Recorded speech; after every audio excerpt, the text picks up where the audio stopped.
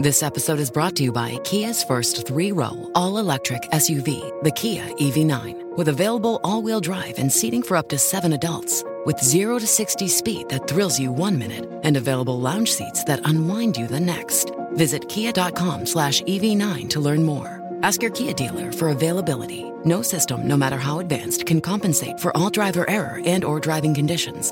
Always drive safely. With Lucky Land Slots, you can get lucky just about anywhere. Dearly beloved, we are gathered here today to... Has anyone seen the bride and groom? Sorry, we're here. We were getting lucky in the limo and we lost track of time. No, Lucky Land Casino, with cash prizes that add up quicker than a guest registry. In that case, I pronounce you lucky. Play for free at LuckyLandSlots.com. Daily bonuses are waiting. No purchase necessary. Void where prohibited by law. 18+. Terms and conditions apply. See website for details. Okay, here we go. Stand by. 3, 2, 1. The Thinking Atheist. It's not a person. It's a symbol. An idea. The population of atheists in this country is going through the roof. Rejecting faith. Pursuing knowledge. Challenging the sacred. If I tell the truth, it's because I tell the truth, not because I put my hand on a book and made a wish. And working together for a more rational world. Take the risk of thinking for yourself. Much more happiness, truth, beauty, and wisdom will come to you that way. Assume nothing. Question everything. And start thinking.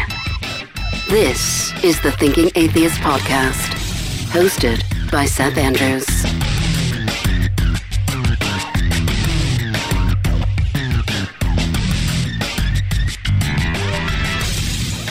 My dog has been barking at Dorothy from The Wizard of Oz. Let me tell you the story. My whole front yard every single October is a Halloween story, the display is so big that I have become known in my neighborhood as the Halloween house. It's crazy. A few years ago, I put Freddy, Jason, and Michael Myers all behind a table, and they were really tricked out. I had these 6-foot-tall characters built with the outfits and the masks, and they were sitting behind a table behind that banner that said, "The teenagers deserved it. Change our minds." So that was a big hit. I did last year. I had a boat. My sister's got this fishing boat. And so I had it transported and placed in my front yard. And I put 3 skeletons in it with oars. And I built a light river using these motion lights in purple and green. And I had them rowing the river Styx. And there was fog that was going along inside the boat. And it was amazing.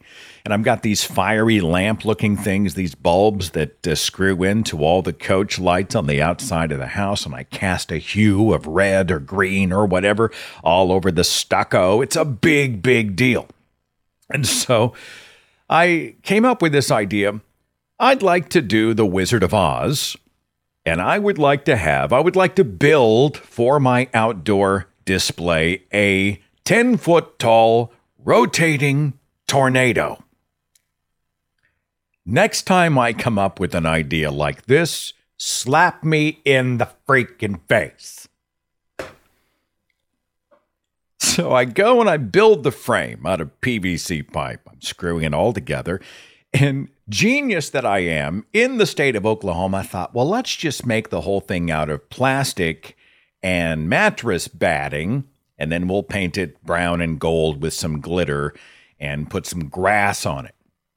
Wait a minute.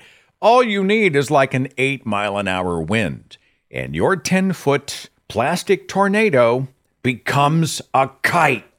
And that's exactly what happened. I didn't even get the thing hung on the swivel up there on the stand. I didn't even get it out before the wind destroyed my tornado. So I went back to the drawing board and we got this tubing. I guess it's some kind of a flexible conduit. And we just wrapped it all the way around, top to bottom. And it took forever because we're taking machine screws and we're sort of bolting and screwing it in at the joints, right? The vertical PVC joints. We go all the way down. Took all day. We paint it a metallic kind of a gold gray with some glittery stuff on it to catch my lights, and we hang it, and it's currently outside, and it is spinning. I've got a tiny motor at the bottom. It's one of those motors that runs a countertop display for retail stores. Not expensive. I bought one. I stuck it underneath the Tornado and wired it on, and now when I plug it in, the Tornado actually rotates. So because it's made of tubing with these big spaces, the wind blows right through it. And because of the motor, it actually rotates. And I made sure that it rotates as most tornadoes do in a counterclockwise direction. Because science. Accuracy matters. Now, as part of my display, I've got this big cardboard-looking cutout of some characters from The Wizard of Oz. We're going to do the witch in 3D, but I've got Dorothy. Dorothy. She's like 5-foot-tall Dorothy, and she's currently not out. I don't have her placed yet in the yard. So she's sitting in the entryway, and my dogs have been losing their minds. 7 pounds and 13 pounds of ankle-high death wish to destroy Dorothy. I'm not even sure what to do about it. I don't know. And so, I mean, I'm that guy. Somebody was walking by, a young family was walking by, and they were like, wow, that's amazing. You guys must love Halloween. How old are your kids? And I looked him in the eye and I said, 54. Anyway, we're talking about irrational fears. I have talked a lot about my irrational fear of tsunamis, which is stupid for a man who lives in Oklahoma. Like, I am so freaking landlocked. But ever since the Indian Ocean tsunami that killed almost 300,000 people, and the big one in Japan that killed almost 10,000. And of course, the video of this tsunami, we live in the age where there are video cameras on every cell phone. There's so much footage, and I'm watching, and I'm like, there's no place to go. Like, there's nowhere to run. Like, can you get to high ground if you get in a car? That's probably not going to work because everybody else is doing the same thing. If you're on a building, the building gets swept away. So even whenever Natalie and I go on a beach vacation, let's say we go down to Florida, and we're in the cottage or the Airbnb or whatever, I cannot shake this irrational fear that there's going to be an 8.5 on the Richter scale quake somewhere nearby in the ocean, and a 30-foot wave is going to wipe me out, and I'm going to drown horribly. This is weird. Now, on top of that, I stumble across a product that is marketed to people like me, actually people who live in high-risk areas for tsunamis, right? They live near the coast. This is an actual product. You can go to tsunamipods.com, and yes, it's a pod. It looks like maybe an 8 or 9 foot tall Christmas ornament, just a bulb or a big buoy that you might find in the ocean. It has a door, a sealable door. It's made of high-density polyethylene substance. So, I mean, you can just bang this thing all around. It's like a crash helmet that you sit inside. And yes, there are 2 racing seats, and you strap yourself in. There's a place for rations. I guess there's a place to pee. It, of course, floats. It's got a locator beacon on it. And the idea is, as you hear the siren and the tsunami warning happening, okay, you go and hop in your giant rescue pod with, I don't know, Fifi the family dog, and good luck getting a hold of the cat. You hop in this bulb, you seal the door shut, you strap yourself into a chair, and then you are tossed around in a tumble cycle that almost certainly would produce so much vomit from the motion sickness. It would be like sitting in the tumble dryer for hours as you are kicked around unimaginably violent currents of water that push inland for miles and then retract. And then the second wave comes in, which is worse, and then it retracts. And oh, look, the third wave. You are in this pod. And I'm thinking maybe I would rather die. You got to see it. No, it's real. TsunamiPods.com. Anyway, today's show is about fear. It's October, so I like talking about fear and the brain. We are going to hear from experts on the broadcast as we get into the psychology of both rational and irrational fears. And I would like to speak to you about your own phobias. And we begin with our first call of the broadcast. Is it Joshua or Drew? It's Josh. My last name's Drew, but okay. It said state your name, and so I just naturally just put my full name. I got you. Joshua, yeah. We're talking about fears, phobias, irrational stuff. What do you have for us? Well, I was actually deathly terrified of the dark until I was like 12 years old, much longer than I should have. And what's funny is now, as an adult, I cannot really sleep at all unless it's like pitch black, which is very funny. I'm a fan of the nightlight. Mostly, I mean, when I was a child, it was to keep away the monsters. Now it's to keep myself from tripping over the furniture. Yeah, for some reason, like, it irritates my eyes.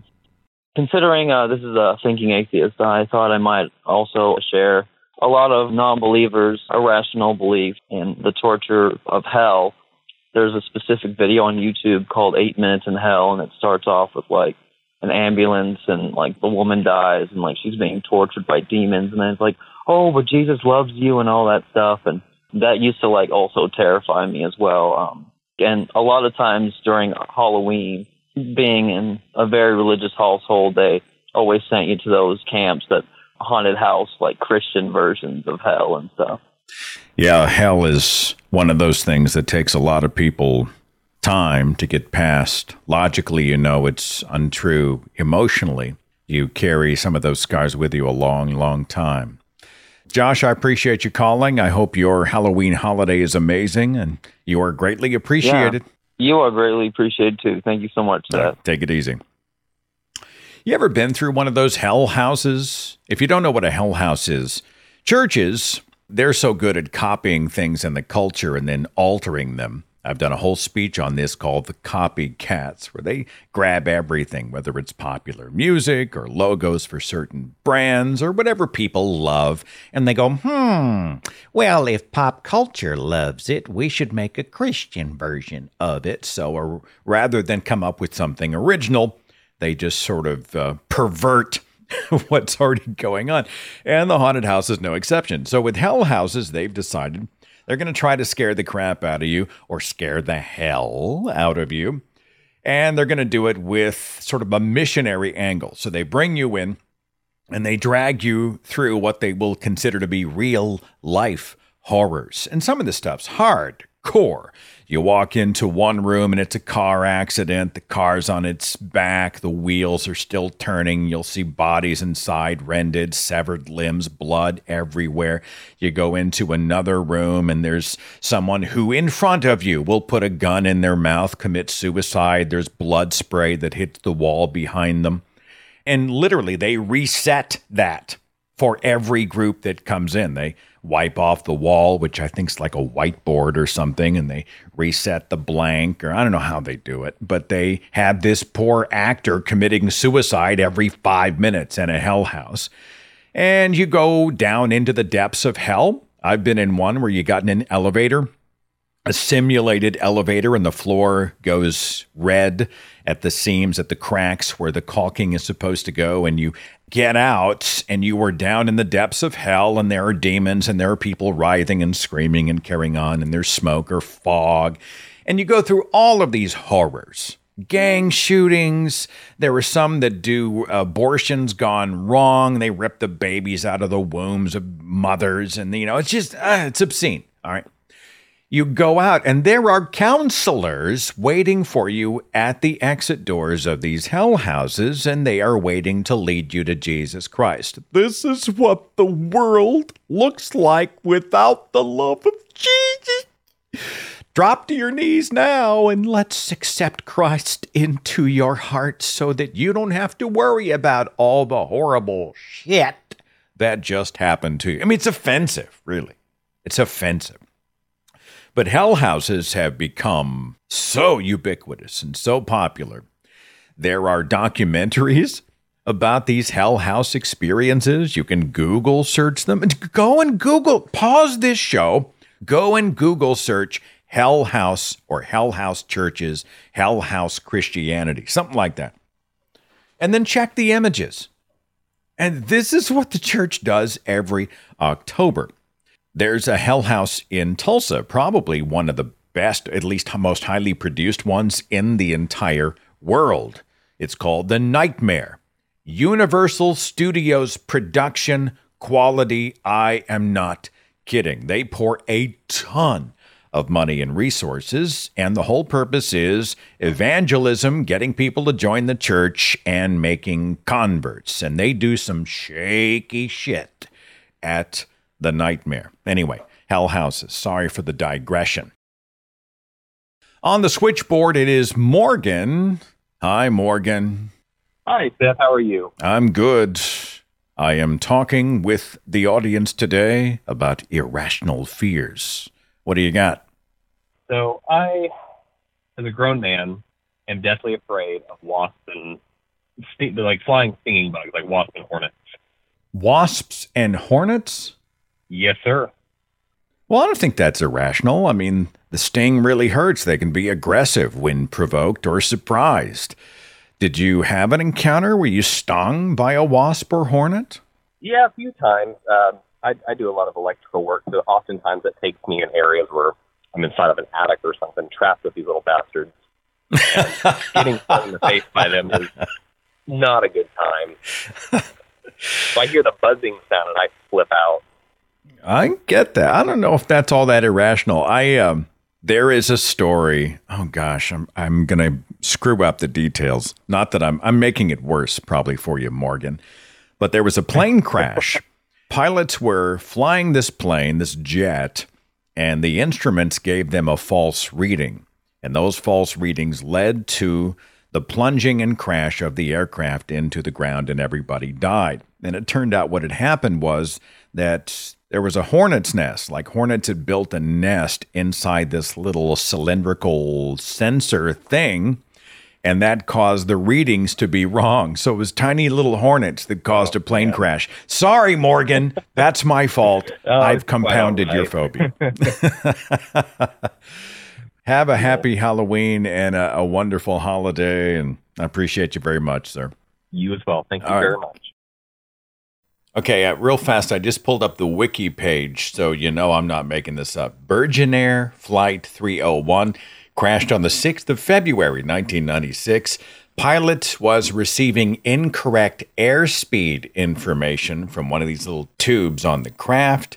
The plane had been sitting unflown for 3 weeks, which allowed these wasps to go in and build a nest. And so the pilot thought he was going faster than he was, and the plane just freaking dropped out of the sky. So here's a clip from a Big Think video.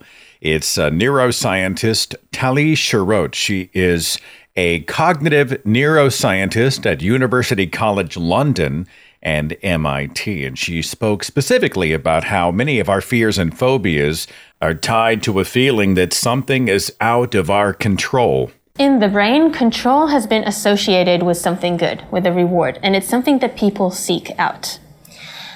If people can make a choice, the same part of the brain that is activated when people get a piece of food, like a piece of chocolate, is activated when people have an opportunity to make a choice. When people don't have an opportunity to make a choice, when they feel they don't have control, what is triggered is anxiety. The fears that we have are not necessarily rational. For example, a lot of people are scared of flying, right? So if you look at the numbers, Flying is not necessarily the most dangerous thing that you do. Driving your own car is more dangerous, but people are afraid of flying because one of the reasons is that once you're in the plane, you don't have control anymore. You don't have control over the plane. You don't have control of anything really of your environment. So the sense of being in this space where you're losing control completely, giving it to someone else, is something that people feel anxious about. Now, they don't want to take control. I don't want to fly the plane, right? I know I will be dead if I'll fly the plane, but nevertheless, I feel anxious. And I think that's true in other domains like health. One of the reasons that being in a hospital is anxiety provoking, not only because you're sick, and that's very, anxiety provoking, but also because, again, you lose control.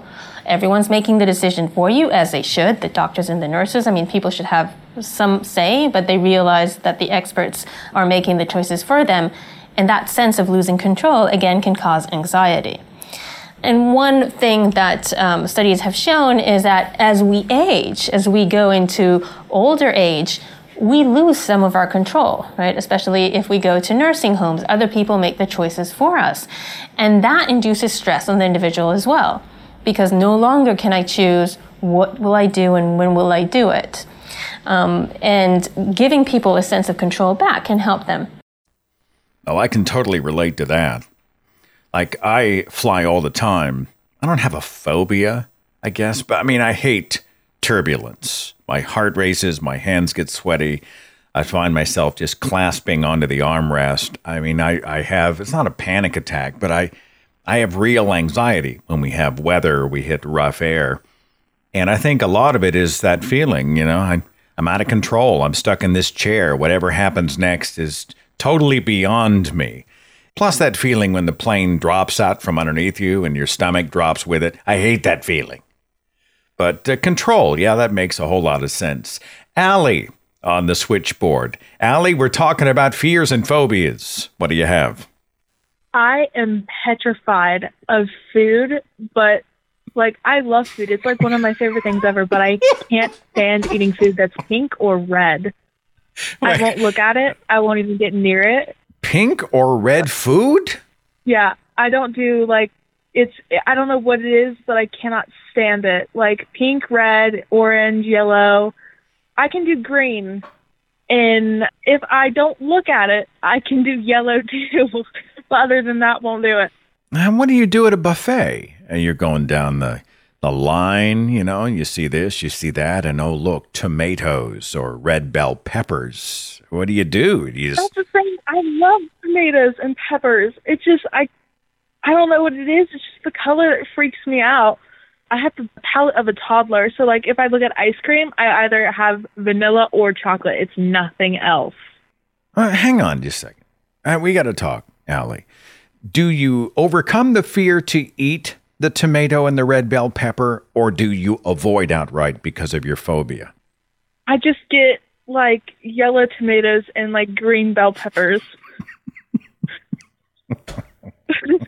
That's an entertaining one. I don't know. I'm trying to think now of all the red foods, from strawberries to nope. Red chilies. Yeah, so much red food out there. If you cut open a watermelon. Watermelon has red and pink all inside of it. How do you do that? How do you overcome that? I don't look at it. I do not look at it. It's mostly water, so I can justify it. Okay, well, if you take Allie to dinner, make sure there's low light, just in case something on her plate is red and might send her through the pane glass window. Anything else, Allie, before I move on? No. All right. That's a good one. Thanks for calling with your phobia. And we'll see you later. See you later. Bye. I have a thing about, I don't know if it's phobia. I don't think it's irrational. You ever used to watch the show Fear Factor? I think Survivor did this as well. One of the reasons, or one of the occasions, I would have to turn away or turn off the show, or if it was recorded, fast forward, when they do the food challenges. And you want to watch them jump off a cliff or dangle from a wire or do some stunt, some sort of a fear overcoming stunt. Okay, great. That's entertaining. But they bring out the bowls full of live grubs, etc. Yeah. No. And I have been more and more interested in things like the eating of insects. They're supposed to be a great source of protein. It's a whole industry of insect foods, chocolate-covered grasshoppers, that kind of thing. And they say they are delicious.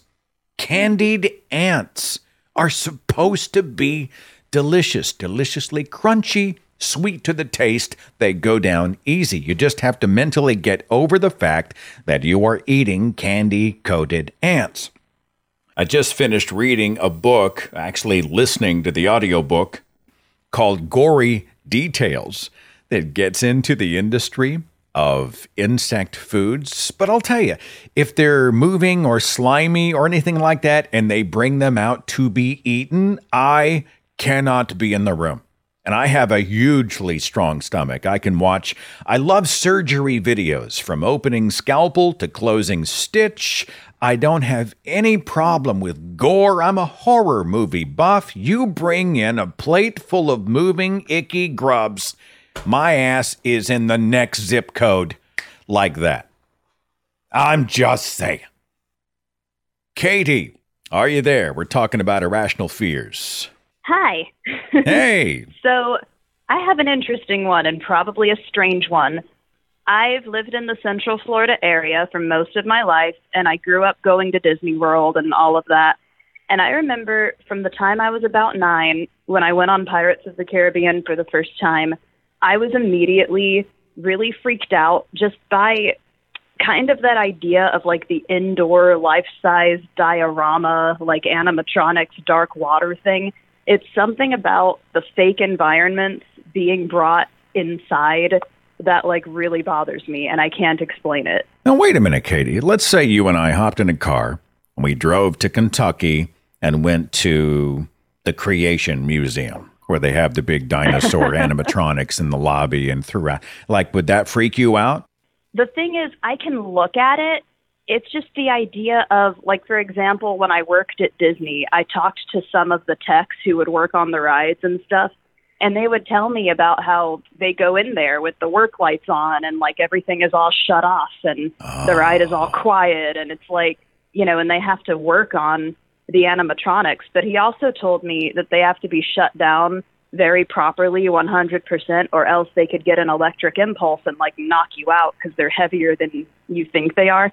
So like maybe it's partly rational, but I don't know, things like the Rainforest Cafe and stuff like that, where it's like a bunch of fake foliage and fake snakes coming out of the trees, or like when you go to museums and they have stuff like that. I don't know why, but it makes me kind of uncomfortable. And I don't know if it's just the uncanny valley effect of it, but yeah, it freaks me out.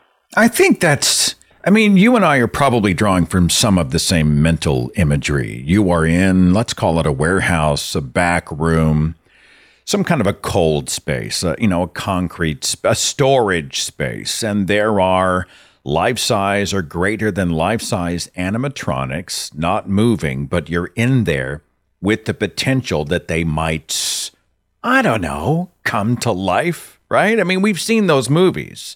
Does that play into your phobia? Maybe a little bit. And when I was actually kind of relieved when I looked it up, because I found that there actually are people on the internet who kind of share this fear. There's also one of like submerged animatronics, and they call it submechanophobia. They've actually invented a word for it.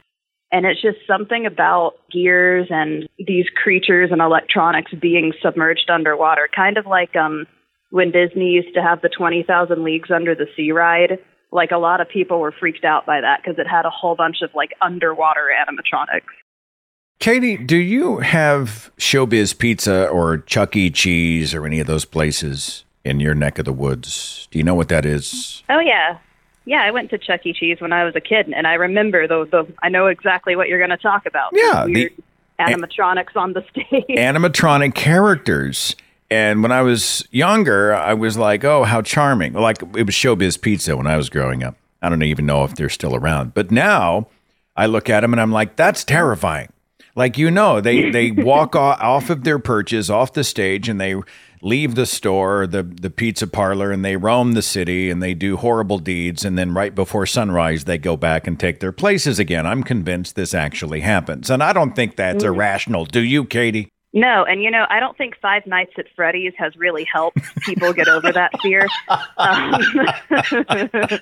But I've also heard that it's possible that it could be a weird evolutionary survival tick in our brains that makes us scared of fake things that mimic real life, because we think, I don't trust that thing. It could be trying to kill me and trying to convince me that it's real to calm me down or something, You do not realize that you have provided a natural and perfect segue into my next segment, Katie. Thank you so very much. All my best with your phobia. Have a happy Halloween, okay? You too. All right, bye. See you later. Article posted in Psychology Today says if people didn't feel fear, they wouldn't be able to protect themselves from legitimate threats. Fear is a vital response to physical and emotional danger that has been pivotal throughout human evolution, but especially in ancient times when men and women regularly faced life or death situations. Today, the stakes are lower. But while public speaking, elevators, and spiders don't present the same type of immediately dire consequences that faced early man, some individuals still develop extreme fight, flight, or freeze responses to specific objects or scenarios. Many people experience occasional bouts of fear or nerves before a flight, first date, big game. But when someone's fear is persistent and specific to certain threat and impairs his or her everyday life, that person might have what's known as a specific phobia. At least 60% of adults admit to having at least one unreasonable fear, although research to date is not clear on why these fears manifest. One theory is that humans have a genetic predisposition to fear things that were a threat to our ancestors, such as snakes, spiders, heights, or water. But this is difficult to verify, although people who have a first-degree relative with a specific phobia appear more likely to have the same one.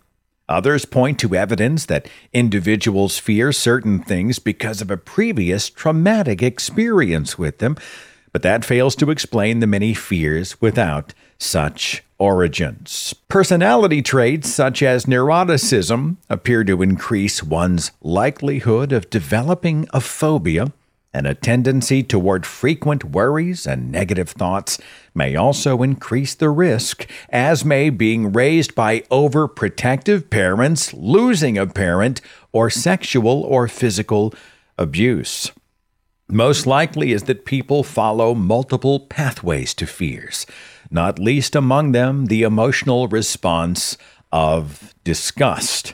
The article goes on to talk about evolution, children, and how children might learn fear, specific phobias, the fears of animals like dogs and bugs, which aren't animals, by the way, fears of our natural environment, heights or storms, lightning, thunder, fears related to blood, injury, injecting needles, the fear of flying, fear of public speaking, fear of closed spaces, so many other fears, some rational, some not so much of it related to our evolution as higher primates. More phobias and some fear science. We continue our broadcast on this month of Halloween right after this. With the Lucky Land Slots, you can get lucky just about anywhere. This is your captain speaking. We've got clear runway and the weather's fine, but we're just going to circle up here a while and get lucky. No, nothing like that. It's just these cash prizes add up quick. So I suggest you sit back, keep your tray table upright, and start getting lucky. Play for free at LuckyLandSlots.com. Are you feeling lucky? No purchase necessary. Void where prohibited by law. 18+ terms and conditions apply. See website for details. Hey guys, it is Ryan. I'm not sure if you know this about me, but I'm a bit of a fun fanatic when I can. I like to work, but I like fun too. It's a thing. And now the truth is out there. I can tell you about my favorite place to have fun. Chumba Casino. They have hundreds of social casino style games to choose from with new games released each week. You can play for free anytime, anywhere. And each day brings a new chance to collect daily bonuses. So join me in the fun. Sign up now at ChumbaCasino.com. No purchase necessary. VGW. Void where prohibited by law. See terms and conditions. 18+.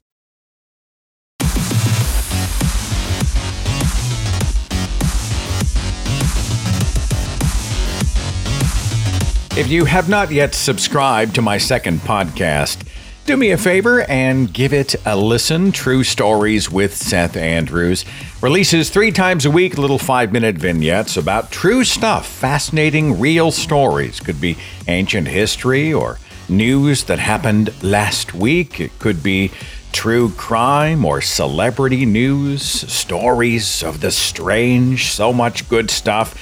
Search it on your podcast app and subscribe. True Stories with Seth Andrews.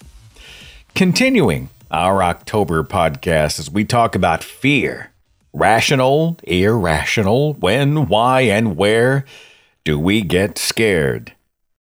Amber at 817, are you with me?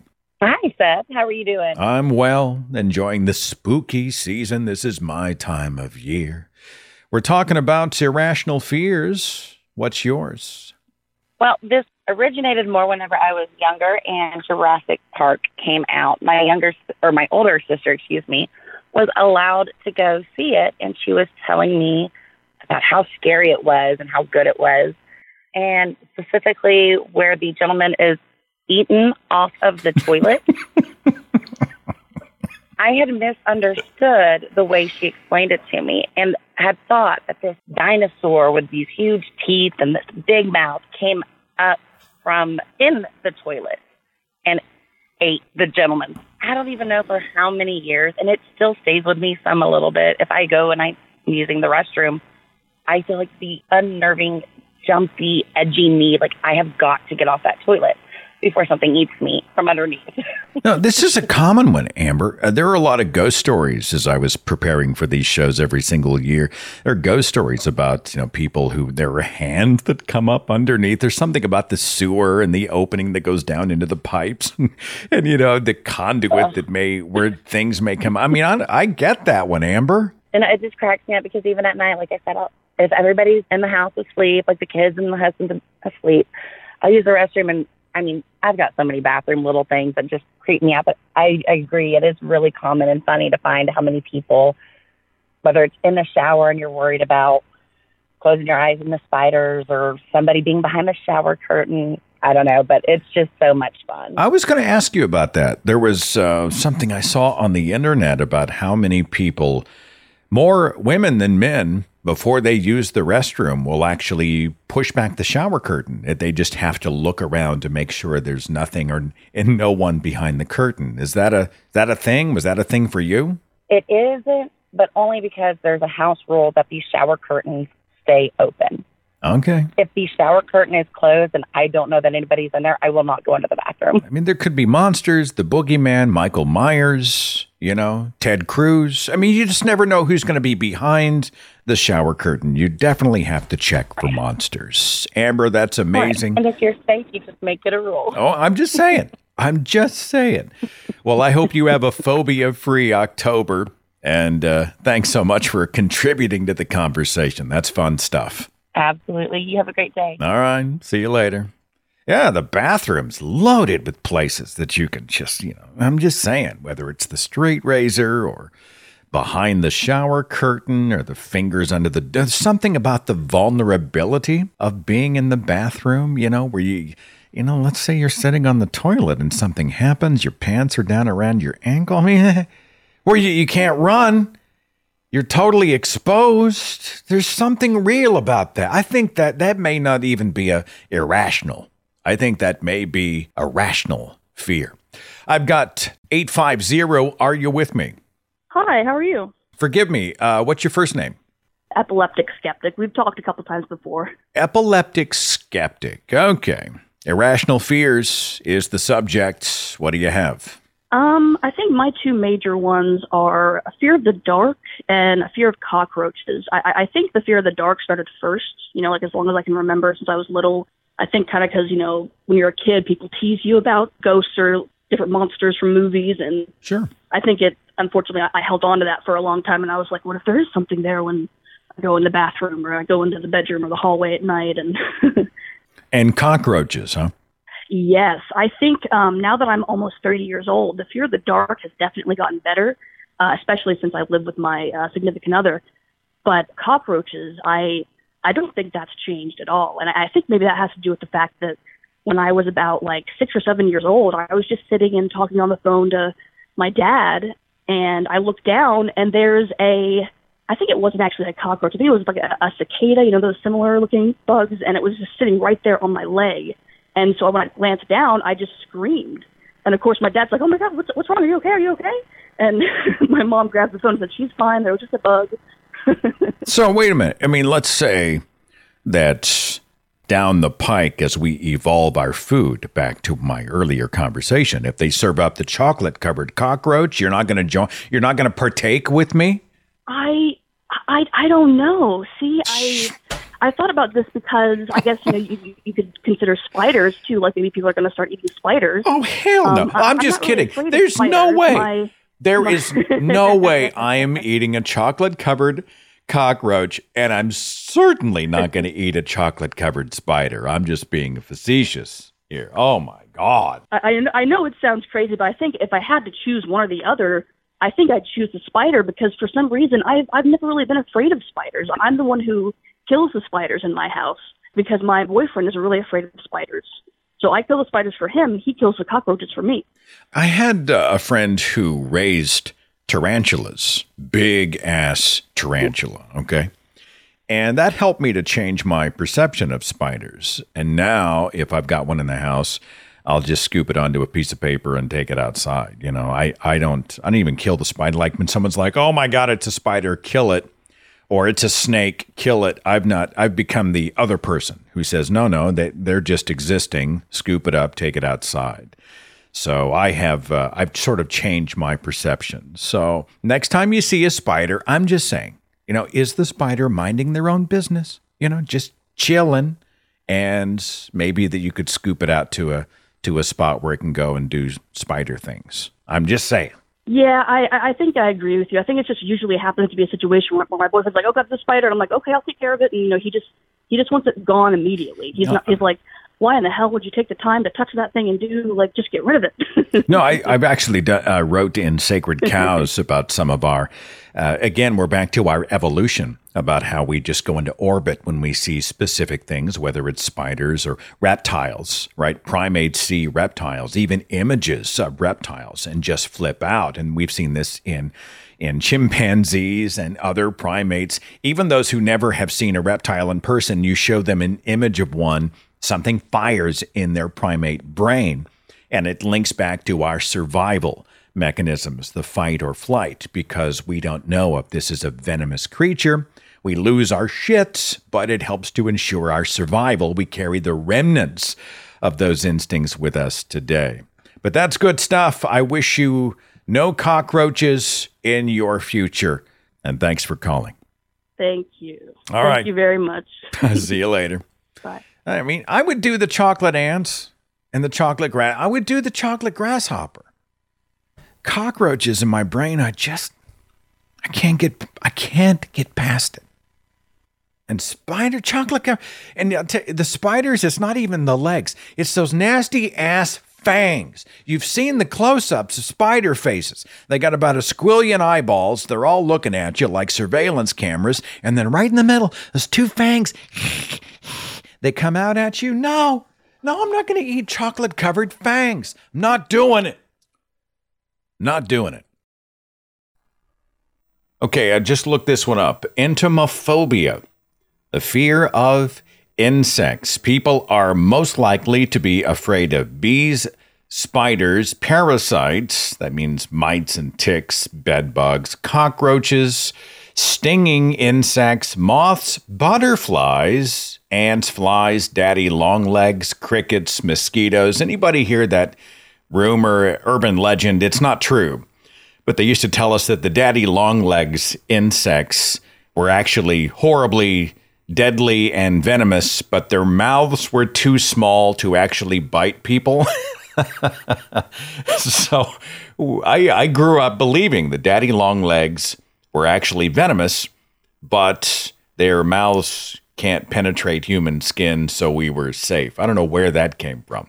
Symptoms of entomophobia: disgust, a sense of fear and anxiety, scratching or picking of your skin, constant cleaning behavior, including your body, your rooms, carpets, sweeping, vacuuming, washing all of your bedding, other clothing, sealing up your doors and windows, frequent use of insecticide, possible panic attacks, heart rate, blood pressure, sweating, trembling, dizziness, nausea. This fear of insects, entomophobia, is a real thing.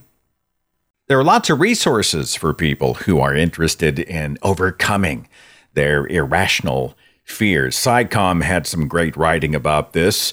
Some of the ways to cope: allow yourself to sit with your fear, face your fear, start slow and short, 1 minute at a time, then 3 minutes, 5 minutes, 10 minutes, exposure therapy. When you feel anxious, take a second and make a list of what you are grateful for. Fill your mind with the good. Find out what your anxiety can teach you about you. Exercise to refocus your mind. Try a 15-minute walk or yoga or something else.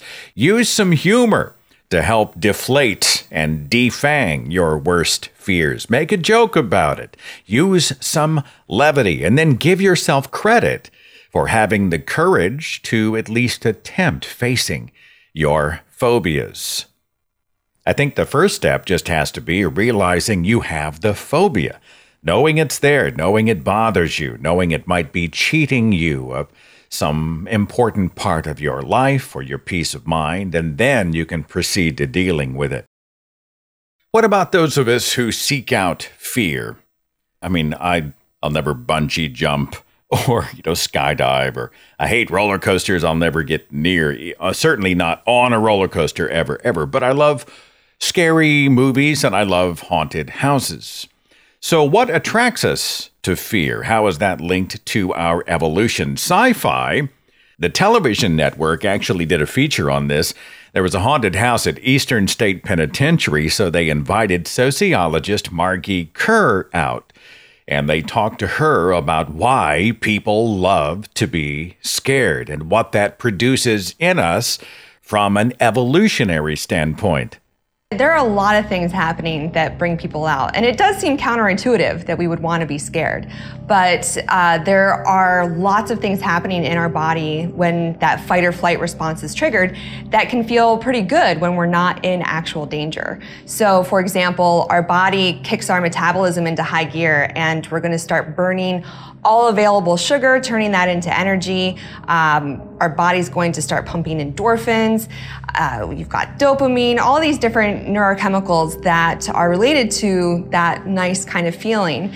And again, if you're not really running from a bear or a monster, that can be interpreted as enjoyable and feel good and feel kind of almost primal, get back to your animal state. But there are a lot of other reasons too. People come because it does give them a little bit of a self-confidence boost. Even if the zombies aren't real, well, maybe they are real here, but even when you know that they're not real, you still do get a sense of satisfaction just making it through. Kind of like running a marathon or rock climbing. You stressed your body, you got scared, and you're still alive. And so evolutionarily, that means you did something right.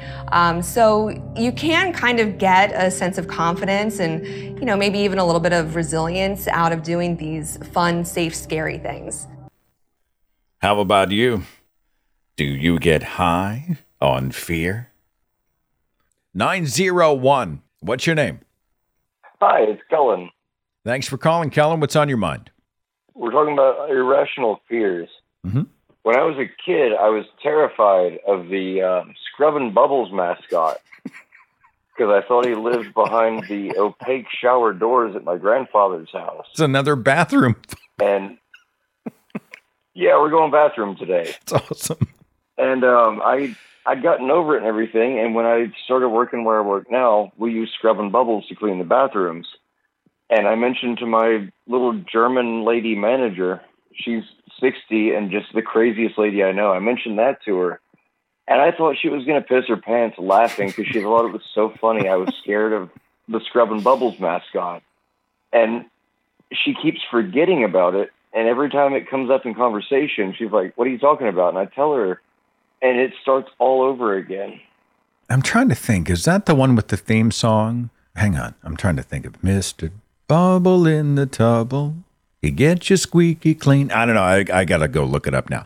No, but it's which mascot is it? It's not Mr. Bubbles. Scrub and Bubbles. Scrub and Bubbles. All right. Well, everybody go Google Scrub and Bubbles and look for the mascot and see if it strikes fear in your very soul.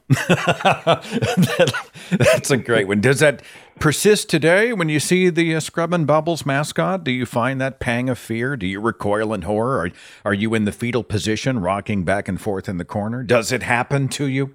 No, I think he's adorable today. It's just when I was a kid, I don't know why. I just was like, he's behind that door. I know it. If you open the door, he's going to get you. So I never looked to see if he was there. All right. And as I got older, I realized that was kind of a dumb fear to have. Oh, I think it's awesome. I may have to, years down the way, may write an entire ghost story. And the ghost will be the Scrub and Bubbles mascot. Lurking under the stairs, in the attic, creeping down the dark alley, living in the old Victorian mansion kind of thing. It's the Scrub and Bubble ghost. That is gold. No. I hope you have a wonderful holiday Halloween season, and thanks for a great call. Appreciate you much. Thank you, Mr. Andrews. Stay perfect. See you later. Who the hell is Mr. Andrews? I'm Seth. Scrub and Bubble. I'm going to finish the show with Scrub and Bubbles. I can't top that today. I can't top it. But I can thank you for sharing your irrational fears, some interesting and fun calls as we enjoy the October season together. Be safe, be well. I'll catch you later. Follow The Thinking Atheist on Facebook and Twitter for a complete archive of podcasts and videos, products like mugs and t-shirts featuring the Thinking Atheist logo, links to atheist pages and resources, and details on upcoming Free Thought events and conventions. Log on to our website, The Thinking Atheist. With the Lucky Land Slots, you can get lucky just about anywhere. This is your captain speaking. We've got clear runway and the weather's fine, but we're just going to circle up here a while and get lucky. No, nothing like that. It's just these cash prizes add up quick. So I suggest you sit back, keep your tray table upright, and start getting lucky. Play for free at LuckyLandSlots.com. Are you feeling lucky? No purchase necessary. Void where prohibited by law. 18+ terms and conditions apply. See website for details. .com.